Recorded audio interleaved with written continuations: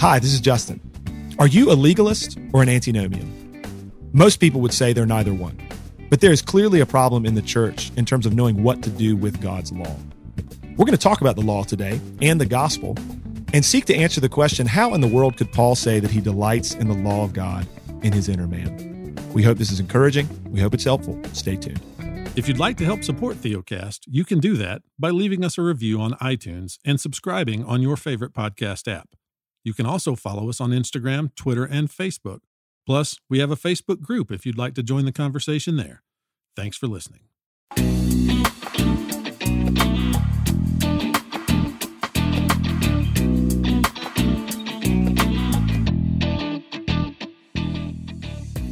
Welcome to Theocast, encouraging weary pilgrims to rest in Christ. Conversations about the Christian life from a Reformed perspective. Our hosts today are John Moffitt, pastor of Grace Reformed Church in Spring Hill, Tennessee, and myself, Justin Perdue, pastor of Covenant Baptist Church in Asheville, North Carolina. We have met again this week, John, to podcast. It is the grind of a weekly podcast, my friend. And yes, here we are on another Wednesday morning. Yes. Yeah. I've mentioned this before, but this is like my 6th year podcasting. So we do about 50 episodes a year. And, it's a lot of work, but we love it. Because of the podcast, we've been able to see churches planted, and I've met you and Jimmy. And so there's definitely a lot of bonuses to church planting. So, well, one of the things that we like to do is, new to Theocast, is give things away, that have been significant to us. And if you want us to give something away, just shoot us an email. Who knows? Maybe one day we'll give away a car. Someone need a car, we'll give one away. I don't know. Or a plane. You know, maybe apparently Benny we're getting Hinn into donate benevolence ministry. I don't know. Maybe Benny Hinn will donate his plane. We'll get to give it away to somebody. I don't know. A book that Justin Perdue has recommended quite often. We wanted to give some of these away that we have found useful. So it's called God's Way of Peace by Horatius Bonar. And the subtitle is pretty helpful, kind of giving it away. What's the subtitle, JP? A book for the anxious. And by that, he doesn't mean anxious like we might mean anxiety today in a therapeutic sense. Mm-hmm. He means a book for those who are anxious before God in terms of their standing before him. So it's a really good book. Yeah. We were discussing how his name is pronounced. I've always pronounced it as Bonner. Yeah. So some people do. I think you could go either way. You can. I've heard Bonar and Bonner. So yeah. Anyways, we by God's sovereignty and the choice of the will of names, we're going to give one of these away to our members today. Yeah. And so we ran that wheel this morning. And it takes a while because there's a lot of names in there. And Mr. Jason Glass, you have won yourself a free copy of this book. When you hear this podcast, just go ahead and send us an email to confirm your address, and we will ship that out to you. And if you would like a copy of this book, we're going to give it away for free. You can, in the description of this podcast, you can see a link to the Amazon if you want to buy one, if you don't want to wait. But if you want to earn one for free, go right now. If it's Wednesday morning, go to our social media. So Instagram, Facebook, or Twitter. There'll be instructions there on how to win a free copy of this book. We put it out every Wednesday morning. And then Thursday, we will pick one of you through the random, the sovereign choice of the Wheel of Names. Yeah. Well, and you'll find out on Thursday, and we'll send that to you. So, every time. Thank you, guys. Go ahead. Every time I hear Wheel of Names right now, I immediately think Wheel of Fortune, because Wheel of Fortune, the Perdue family of late. Wheel of Fortune is now on Netflix, for those who don't know. And we have been watching Wheel of Fortune with our kids sometimes, and our kids are just all about it. They're just like it's every still day. On, man. It's crazy. I always think of the scene from Rain Man, where he's just like Wheel of Fortune, and I feel like that's what's going on like in my household. My kids all the time are just like, can we watch Wheel of Fortune? Anyway. Yep. We Jeopardy and Wheel of Fortune were what I watched with my grandma all the time. That little tidbit from the Perdue house was free. Didn't have to pay for that. So Justin, it's what people tune in for, I guess. Man. Speaking of Fortune and Wheel, I have no transition for us other than I don't see that going anywhere, John. We should just go ahead and talk about it. I'm just going to go ahead and talk about our topic today. Yeah. Totally. So we have observed that there is a problem in the evangelical church, broadly speaking, with respect to God's law. it seems that many evangelicals, and John, I mean, you and I, just to be very clear, at one point absolutely would have been here ourselves Yep. in the midst of this struggle. And it's only by God's grace and just other people who have helped us see some good things that we are no longer where we once were on this. And it's not that we've got it all figured out, but praise God, we're not where we used to be. So there's this problem in evangelicalism with respect to God's law. Like, we just don't know what to do with it. Mm-hmm. What do we do with God's law? You see some people on the one side of the equation who maybe are bent towards self-righteousness, who have a reasonable amount of confidence in themselves that they can do the right things, or maybe they're the kind of people that just tend to do the right stuff often anyway. And those people look to God's law and don't have a lot of problem with it because they have deluded themselves somehow into thinking that they can keep it, that they can meet God's standard or do well enough that God would look favorably upon them. And then on the other side of the aisle, you have people who have a more tender conscience, perhaps, are aware in some ways of their own weakness and their own frailty, and they look at God's law and see something that is threatening and condemning. And thereby, deep down, there's a resentment and a hatred even of God's law and even of God himself, because they fear that he's going to drop the hammer on them at some point. And so, yeah, you've got sort of these two camps. One might be referred to as a more legalistic camp that is often characterized by self-righteousness and condescension and the like, and thinking that they can do enough to earn righteousness or be considered righteous in the eyes of God. And then this other side that we might call the antinomian camp, who are, maybe comprised of people that have a more tender conscience, that see God's law as threatening and thereby sort of hate God and his commandments. And so there don't seem to be too many people in between who have a right and biblical understanding of God, his law, and his commandments, what he requires of us. And, for example, John, we read the words of Paul in Romans 7, and you may not want to talk about this just yet. I'm just going to go ahead and drop this bomb and set the grenade on the table and pull the pin. We read the words of Paul in Romans chapter 7, verse 22, that he delights in the law of God in his inner man.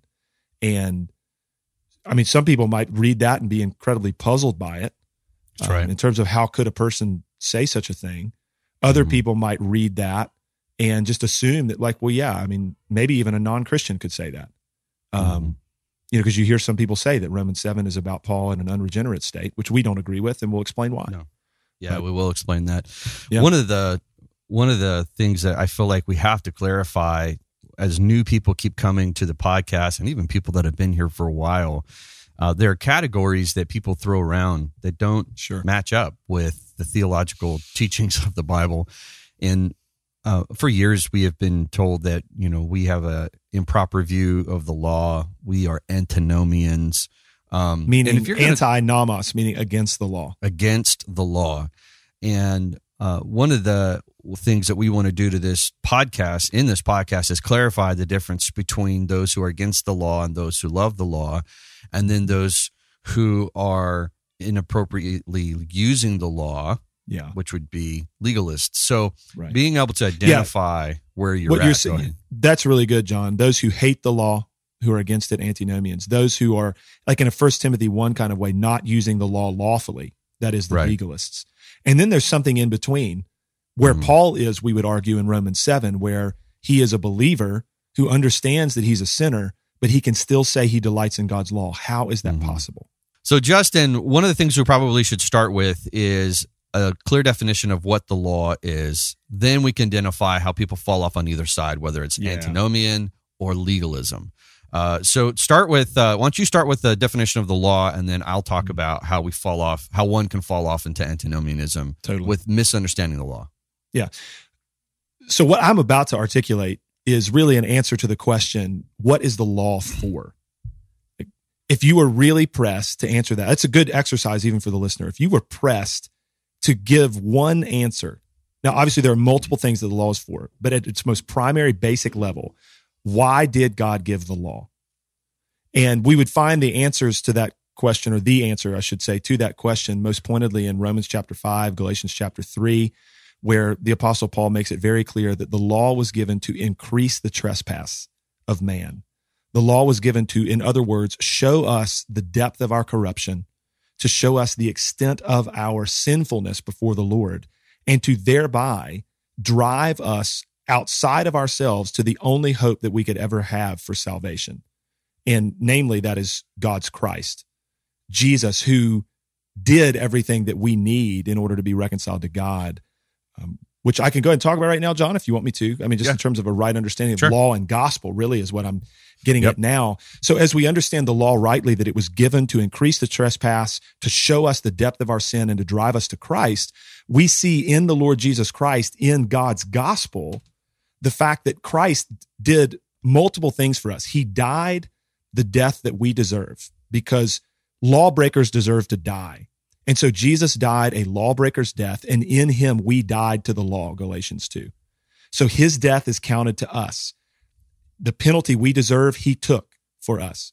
The wrath and the condemnation and the judgment we deserve, he took upon himself for us. So he fulfilled the penalties of the law in the place of those who trust in him. But then Justin, he also, go ahead. Just to add to that, even in God's sovereignty in the narrative, Jesus died as a lawbreaker to Rome, as an insurrectionist. He took the place of Barabbas, just to make it as clear as possible. So anyways. Totally. Yeah. So, and he became a curse for us, right? He was hung on a tree, cursed is everyone who's hung on a tree. All of these things Christ did for us so that he could pay the penalty the law requires of every lawbreaker. And not only did Christ do that, he also accomplished everything that we need with respect to the law by fulfilling it for us. So Jesus has a perfect record of obedience at the level of his thoughts, his desires, his deeds, his motivation. Everything was always perfect in his earthly life. And in doing that, he fulfilled the law in a flawless manner. And so our record is trash. His record is perfect, and we get his obedience and righteousness counted to us.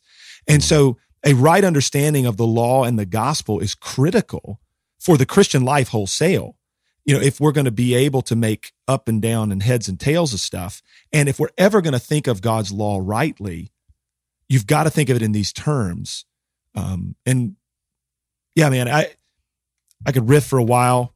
We got a lot more to say. Yeah. I want to give you an opportunity. Yeah. So go talk about how people kind of fall off one side or the other because they don't understand some of what we're talking about. Right. So one of the things that happens is that when you start emphasizing the gospel and you start preaching by grace alone, through Christ alone, there's no condemnation for those who are in Christ Jesus, immediately people begin to get a little nervous if you don't emphasize back into that gospel the law. And so they throw at you, hey, be careful, you're becoming an antinomian. And so what their fear is this. If you're saying it's all by grace and there's no works necessary, then you are saying that holiness is not necessary. Right. And then they'll say, if you're teaching that, you're an antinomian. And so let's be clear historically on what an antinomian is. An antinomian is one who literally says they do not believe that there is any law or use of the law for the Christian after regeneration or after coming to Christ. Yep. There's no need for the law whatsoever. And so they don't think there's no necessary to obey any of the commands of Scripture. There's no moral law, nothing. And so I walk by faith, and there's no need to obey. That is a true antinomian. Now, I will agree with that if we're talking about one's justification. If we're talking about your justification, then the law has no use in your justification other than to show you your need for it. Right? To show you your need of Christ. Right. Yeah. An antinomian, unfortunately, says, oh, no, it's not only not for your justification, but it's also not for your Christian going forward. That's a true antinomian. Yep.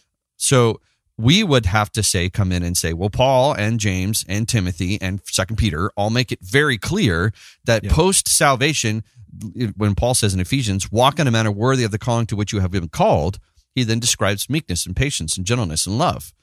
Those are commands. Those are laws given to the believer, what we call the third use of the law. Romans 13, love your neighbor, love one another, and thus thereby fulfill the law. Right. But those are not part of our justification. we call that the work of the Spirit. We call that the fruit of the Spirit. So the Spirit works within us, and therefore we love. So when we emphasize justification by faith alone, we literally mean by faith alone. When people say, but the danger is here, and this is why we're having this conversation, the danger is immediately people come in and say, yeah, but faith without works is dead.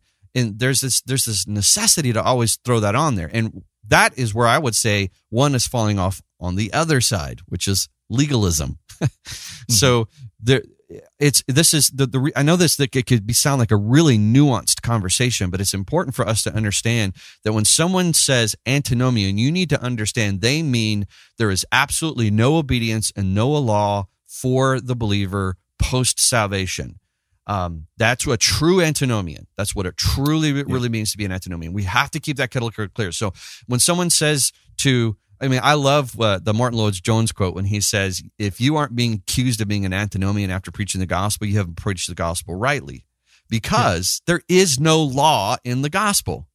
Let me say it again. Right. There is no law in the gospel. This is why we talk about law-gospel distinction. Mm-hmm. Yeah, I think we need to understand that these two camps, as we're describing them, one being the antinomian camp, one being the legalistic camp, just to describe them a little bit more before we maybe pivot here.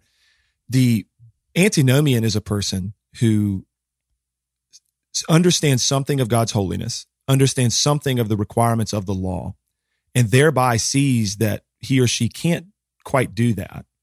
And there is this kind of threatening judgment, kind of exacting thing going on with the law.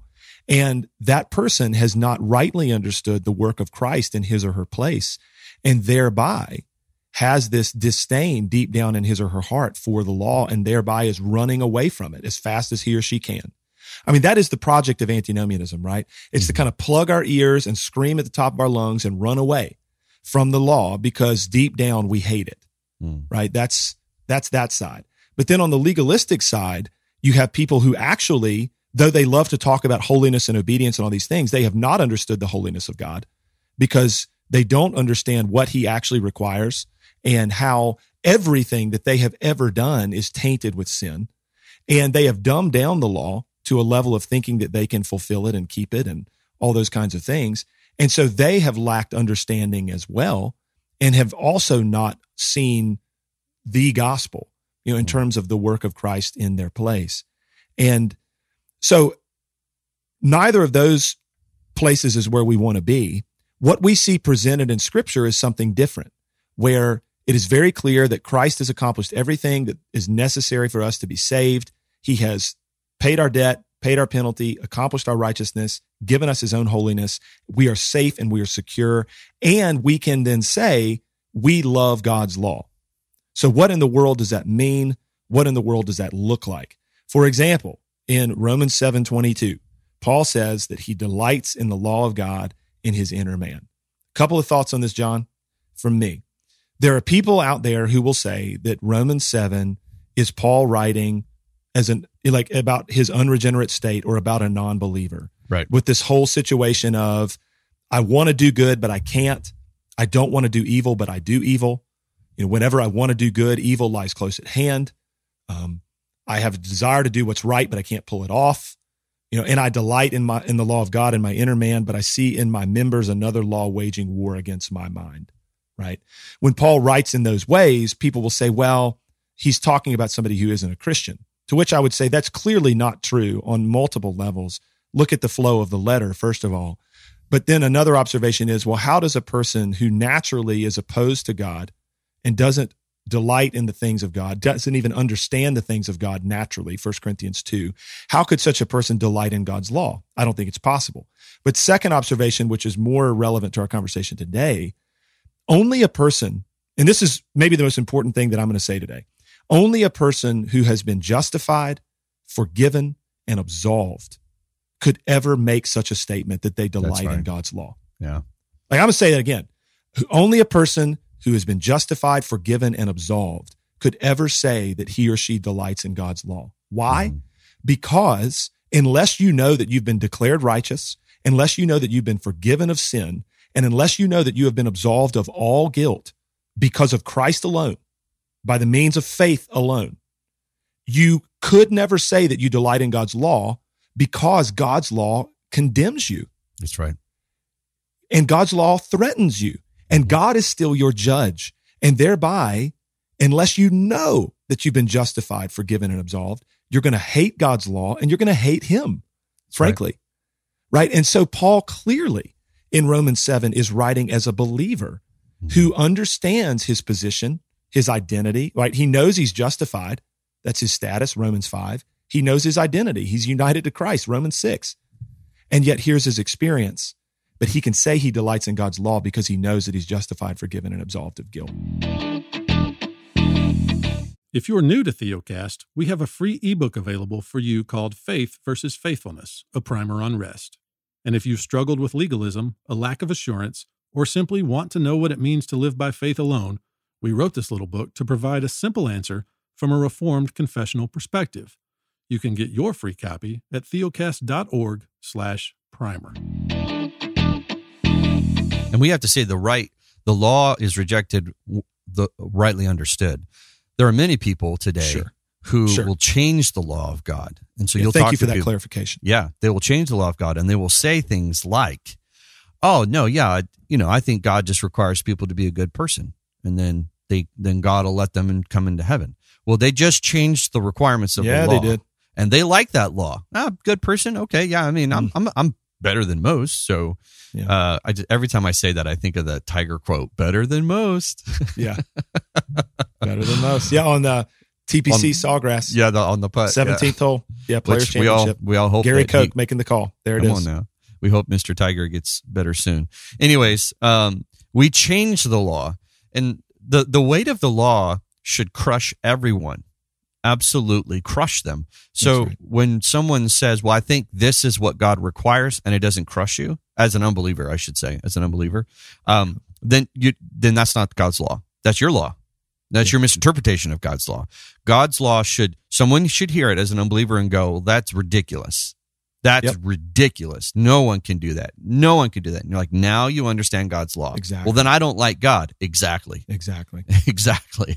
Then you are redeemed, pulled out from underneath the weight of the law, and all of a sudden you look down at the law from God's view, not underneath the weight of it, but looking down upon it, and you're like, wow, this is beautiful. This is glorious. This is the nature of God. This is what God looks like within broken humanity. This is the perspective we should have. So the law in its threatening first use sense is characterized by statements such as this. Mm-hmm. You must be perfect as your heavenly Father is perfect. If you break the law in any way, you're guilty of breaking all of it. James 2. If your works are going to contribute to your salvation, then you need to keep the whole law, Galatians 5. Then also, those who do these things shall live by them, Leviticus 18:5. Deuteronomy 27:26. Anybody who does not keep everything that's written in this law is cursed. Right? Like this is how the law speaks. And to your point, John, if we understand that rightly in terms of what the Lord requires, and Jesus in the Sermon on the Mount makes it very clear that it's not just some external conformity, it's actually at the level of the heart and the mind, then yes, we read that and we hear that and we say, well, I hate that because that is my death sentence. That's right. And I'm ruined. And like, what can I do? And at that point, like you said, at that point, you are ready to hear the gospel. That's because then the message of the gospel is everything that the law is pointing out, that weight that's impossible for you to bear, Christ took that. He bore that. He said, you know what? That burden that you can't bear, I'm happy to take that. I'll carry it for you. And I will pay your penalty because you deserve it. And I will accomplish your righteousness because you need it. Trust me. Right? And it's done. You're safe. You're secure. You'll live with God forever. You will be bodily resurrected, imperishable, incorruptible. That's right. And you will forever obey God perfectly and rejoice in him perfectly. And I have secured that for you. To which we say, hallelujah, and praise the Lord, right? And that's the law and the gospel distinction that we're talking about. And it's so clear, John, biblically, that conversion, right, coming from death to life, et cetera, has to happen for a person to ever be able to say that I delight in God's law. So, for example, consider the pattern even of some of the words in the Psalms. Psalm 130 in verse 4 reads this way, but with you, speaking of God, but with you there is forgiveness that you may be feared. Listen to that sequence. With the Lord, there is forgiveness of sins. And the fact that the Lord forgives sins, right? Think Exodus 34.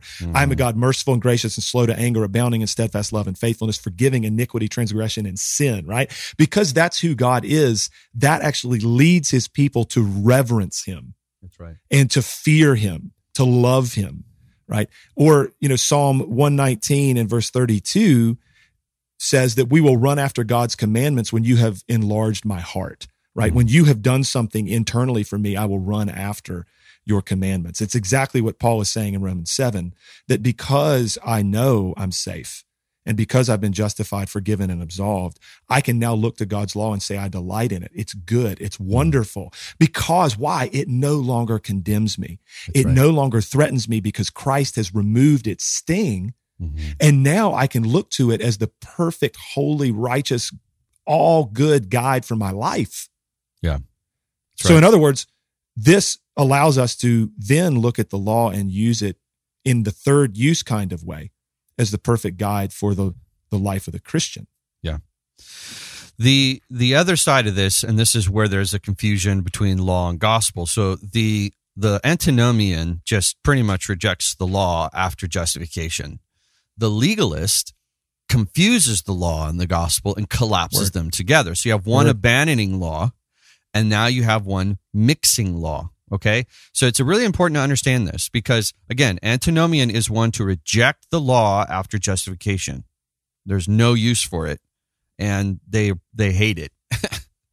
The legalist then mixes the law and the gospel. So here's a great example of this is that, yes, we are saved by faith alone, and they will preach that from the mountaintops, but they will call your salvation or your assurance into question based upon your level of obedience to the law, right? So this is where it's highly confusing because they will say, oh no, sola fide, faith alone, faith alone. But if you don't do this, this, and this, which is law, anytime you say you must do this, this is law, in order for this result, which is your assurance, that's a mixture of the law and gospel. So please be very clear on what we're saying. Christians are called to obey. It is actually not a call, it's a promise. Those to whom the Spirit indwells, there will be obedience, right? To what level is varying. It's a varying level. There will also be struggle against sin. I love saying this because it throws people off. God expects you to sin. Otherwise, 1 John 1:9 would not be in the Bible. James 5:16, confess your sins to one another. Exactly. So the legalist, what they're doing, this is how to identify if you're a legalist. If you are seeing that there is absolute requirements for you to perform in a certain way, otherwise, basically you either lose your justification or you do not have justification. There's two kinds of legalists. There's those who use the law to gain salvation, and there's those who use the law to maintain salvation. So there's probably no one listening to this podcast, unless maybe you come from a Roman Catholic background. There's no one who's using the law to try and gain justification, your salvation. But there are plenty of people who use the law to try and affirm it or maintain it. So Justin, what are your thoughts on kind of that mixture of, or that explanation of legalism? I agree with you. And I have something else in my mind that's related to something you were saying, even about antinomianism. Yeah. So I think at the heart of antinomianism too, this is just my thought and observation here, is a lack of understanding and is a misunderstanding even of the gospel and what Christ has accomplished for us. And I get this mainly from Romans 5 and 6. So a lot of times people think that the antidote to antinomianism, being against the law, is to preach the law. And I don't think that's right. I think that the antidote to antinomianism is actually to preach the gospel and to clarify who we are now in the Lord Jesus Christ. It's all about identity, right? Because that's how Paul responds. He realizes that the gospel that he has laid out in the first several chapters of Romans would lead a person to ask the question, so we can just sin now, right? Mm-hmm. Because not only has Jesus accomplished all these things for us, and that the righteousness of God is revealed apart from the law for all those who have faith in Christ, and God justifies the ungodly by faith. Not only is all that true, you just said that the law came in to increase the trespass, but where sin abounded, grace abounded all the more. So should we just sin? And Right. Paul answers, well, by no means. And he doesn't say, well, by no means, because here's what the law says. He says, by no means, because here's who you are now.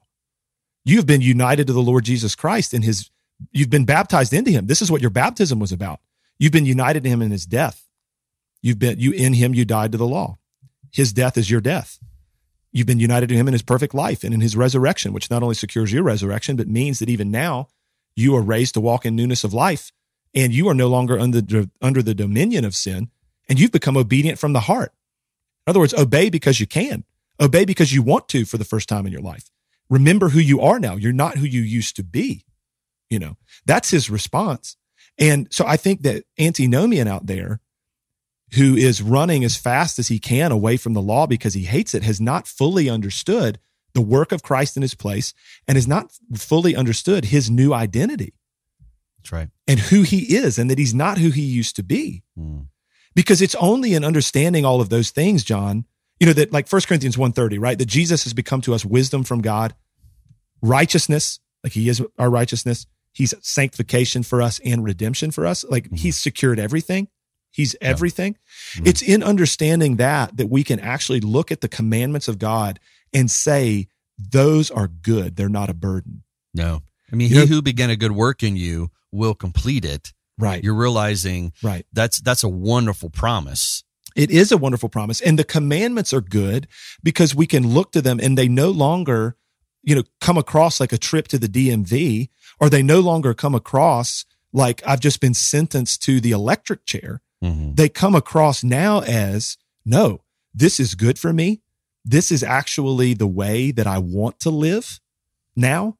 Mm-hmm. And this is how I'm called to live because of Christ and what he did for me. And now I am going to love my brothers and sisters and aim to orient my life in such a way that I'm good for them. That's right. And then God, of course, gets the glory for that. That's right. But I look at the commands and they're good. And so this is how, we can understand the third use of the law, and it's not threatening in any way, as Calvin has said before. Long time before us, right? As I've said before on this podcast, Calvin calls the law our kind advisor in Christ. And so I think when the Apostle Paul says in 1 Timothy 1 that we uphold the law as long as it's used lawfully, I think he's got all of this in mind, that we use the law lawfully in its first use. We preach it in all of its holiness to drive sinners to Christ. And then we uphold it in the Lord Jesus because it's no longer a threat to us. And we see it as good and not a burden. Yeah. Well, it's interesting too. So I'm going to walk through kind of what I would say the three intentions of how one understands the law to kind of summarize what Justin just said. So the antinomian says no obedience is necessary, and that's out of flat out ignorance. They're like, no obedience, do whatever you want. God's grace has got you covered. Right. Just love Jesus and you're good, or whatever. Right. So Paul says, may it never be. Very clearly, may that not be your attitude. Second attitude, legalist, requires obedience out of fear of loss, right? So you best obey or you will lose something, whether it be God's affection, your assurance, it could be a number of things. But the legalist sees the requirements to obedience out of fear. The way the New Testament describes obedience to the believer is out of response to their justification and love, right? Here's a great example of this. We read this passage all the time, but I think it's helpful. 2 Peter gets done talking about love and mercy and kindness and dignity and holy and affection toward your brother. And if you're not doing this, he says this, for whoever lacks these qualities, so 2 Peter 1:9, whoever lacks these qualities is so nearsighted that he is blind, having forgot that he was cleansed from his former sins. Peter says, your lack of obedience is your forgetfulness of your justification. You've been set free. You are cleansed. This is no longer who you are. He's pointing to your affections for Christ, right? 2 Corinthians 3, When we look at the glory of God in the face of Jesus Christ, we're transformed to his image. What? We look at the beauty of Jesus. That's our motivation to love our brother, to obey God's law. By the way, sometimes, Justin, I'm going to say this real quick. This is kind of a little side note. I know when I was in the independent fundamental Baptist world, I didn't fully understood what the law was. And sometimes when people hear us say law, they're thinking ceremonial law. They're thinking Old Testament law. What we mean are the commands, the moral commands given to the New Testament church, like patience and meekness and mercy and loving, long suffering, right?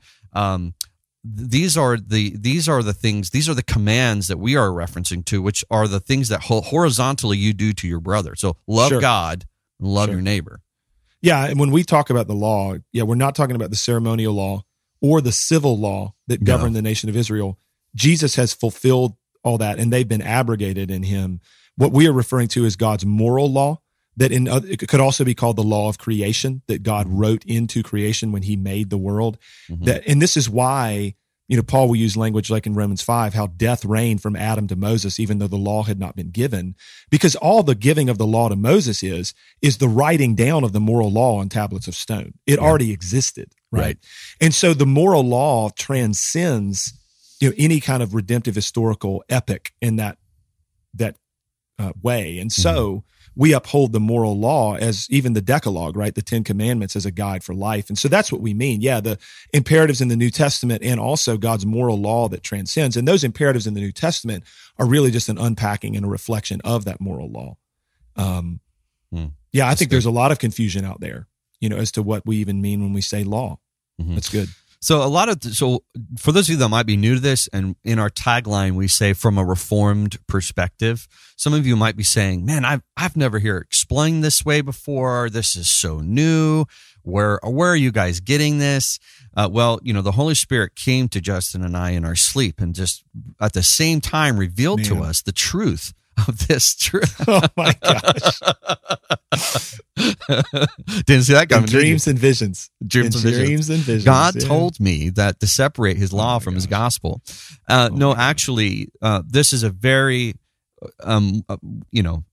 we believe it's very biblical, but the way in which it was brought to us to help us see this clearly is from men that have been defending God's word for hundreds of years, and then they end up writing clarification documents for us called confessions. So a lot of what we are describing everything that we're describing for you, and being able to understand the difference between an antinomian and a legalist and rightly dividing the law from the gospel, is understanding the categories of things like justification, sanctification, glorification. That comes to us from our confession. So Justin and I both hold to the 1689, which is an adjustment from the Westminster. We would highly recommend either of those, and find a church that uses these, because it helps keep the Christian firmly resting on the sufficiency of Christ. And when we're there, when we find that rest, then obedience is not a burden. I tell people, if your church or your Christian faith has you exhausted, then you are not in line with Jesus when he says, "Come to me and I will give you rest. My burden is easy. My yoke is light," right? So when I hear anyone who is preaching a burden upon someone and they aren't giving them the relief of Christ, often that comes from someone who isn't understanding the historic faith, that which has been handed down to us, that which has kind of been affirmed and fought for, and I would say recovered during the Reformation. This is why we like the word reformed, and we're even starting a ministry, a little bomb drop, called Semper Reformando, always reforming. We want to help people continue moving this Reformation forward. So, all of this language comes from the era of the Reformation. Some of this language would come from Martin Luther and our Lutheran friends as well. That's right. So there is agreement between confessionally reformed folks and our Lutheran friends about this distinction between law and gospel. So I trust that pretty much everything that we have said today, our Lutheran friends would agree with, as we have tried to maintain the distinction between the law and the gospel, and even this idea that until one knows that he has been forgiven and counted righteous and absolved of guilt, there's no way in the world we could ever delight in the law of God. And I agree with John. If you're in a church context where commandments and imperatives are made to sound threatening and scary and burdensome, then there is a theological problem there. And you know that you're on the right track when, as far as Christians are concerned, when we're talking to one another in Christ, when imperatives and commands and even God's law becomes a joy and not a burden, because we know that the threat has been removed and the heaviness has been taken from us. And now we have been set free in the Lord Jesus Christ unto righteousness. And we get to do all of these good things that we actually want to do in our hearts, and we have become obedient from the heart.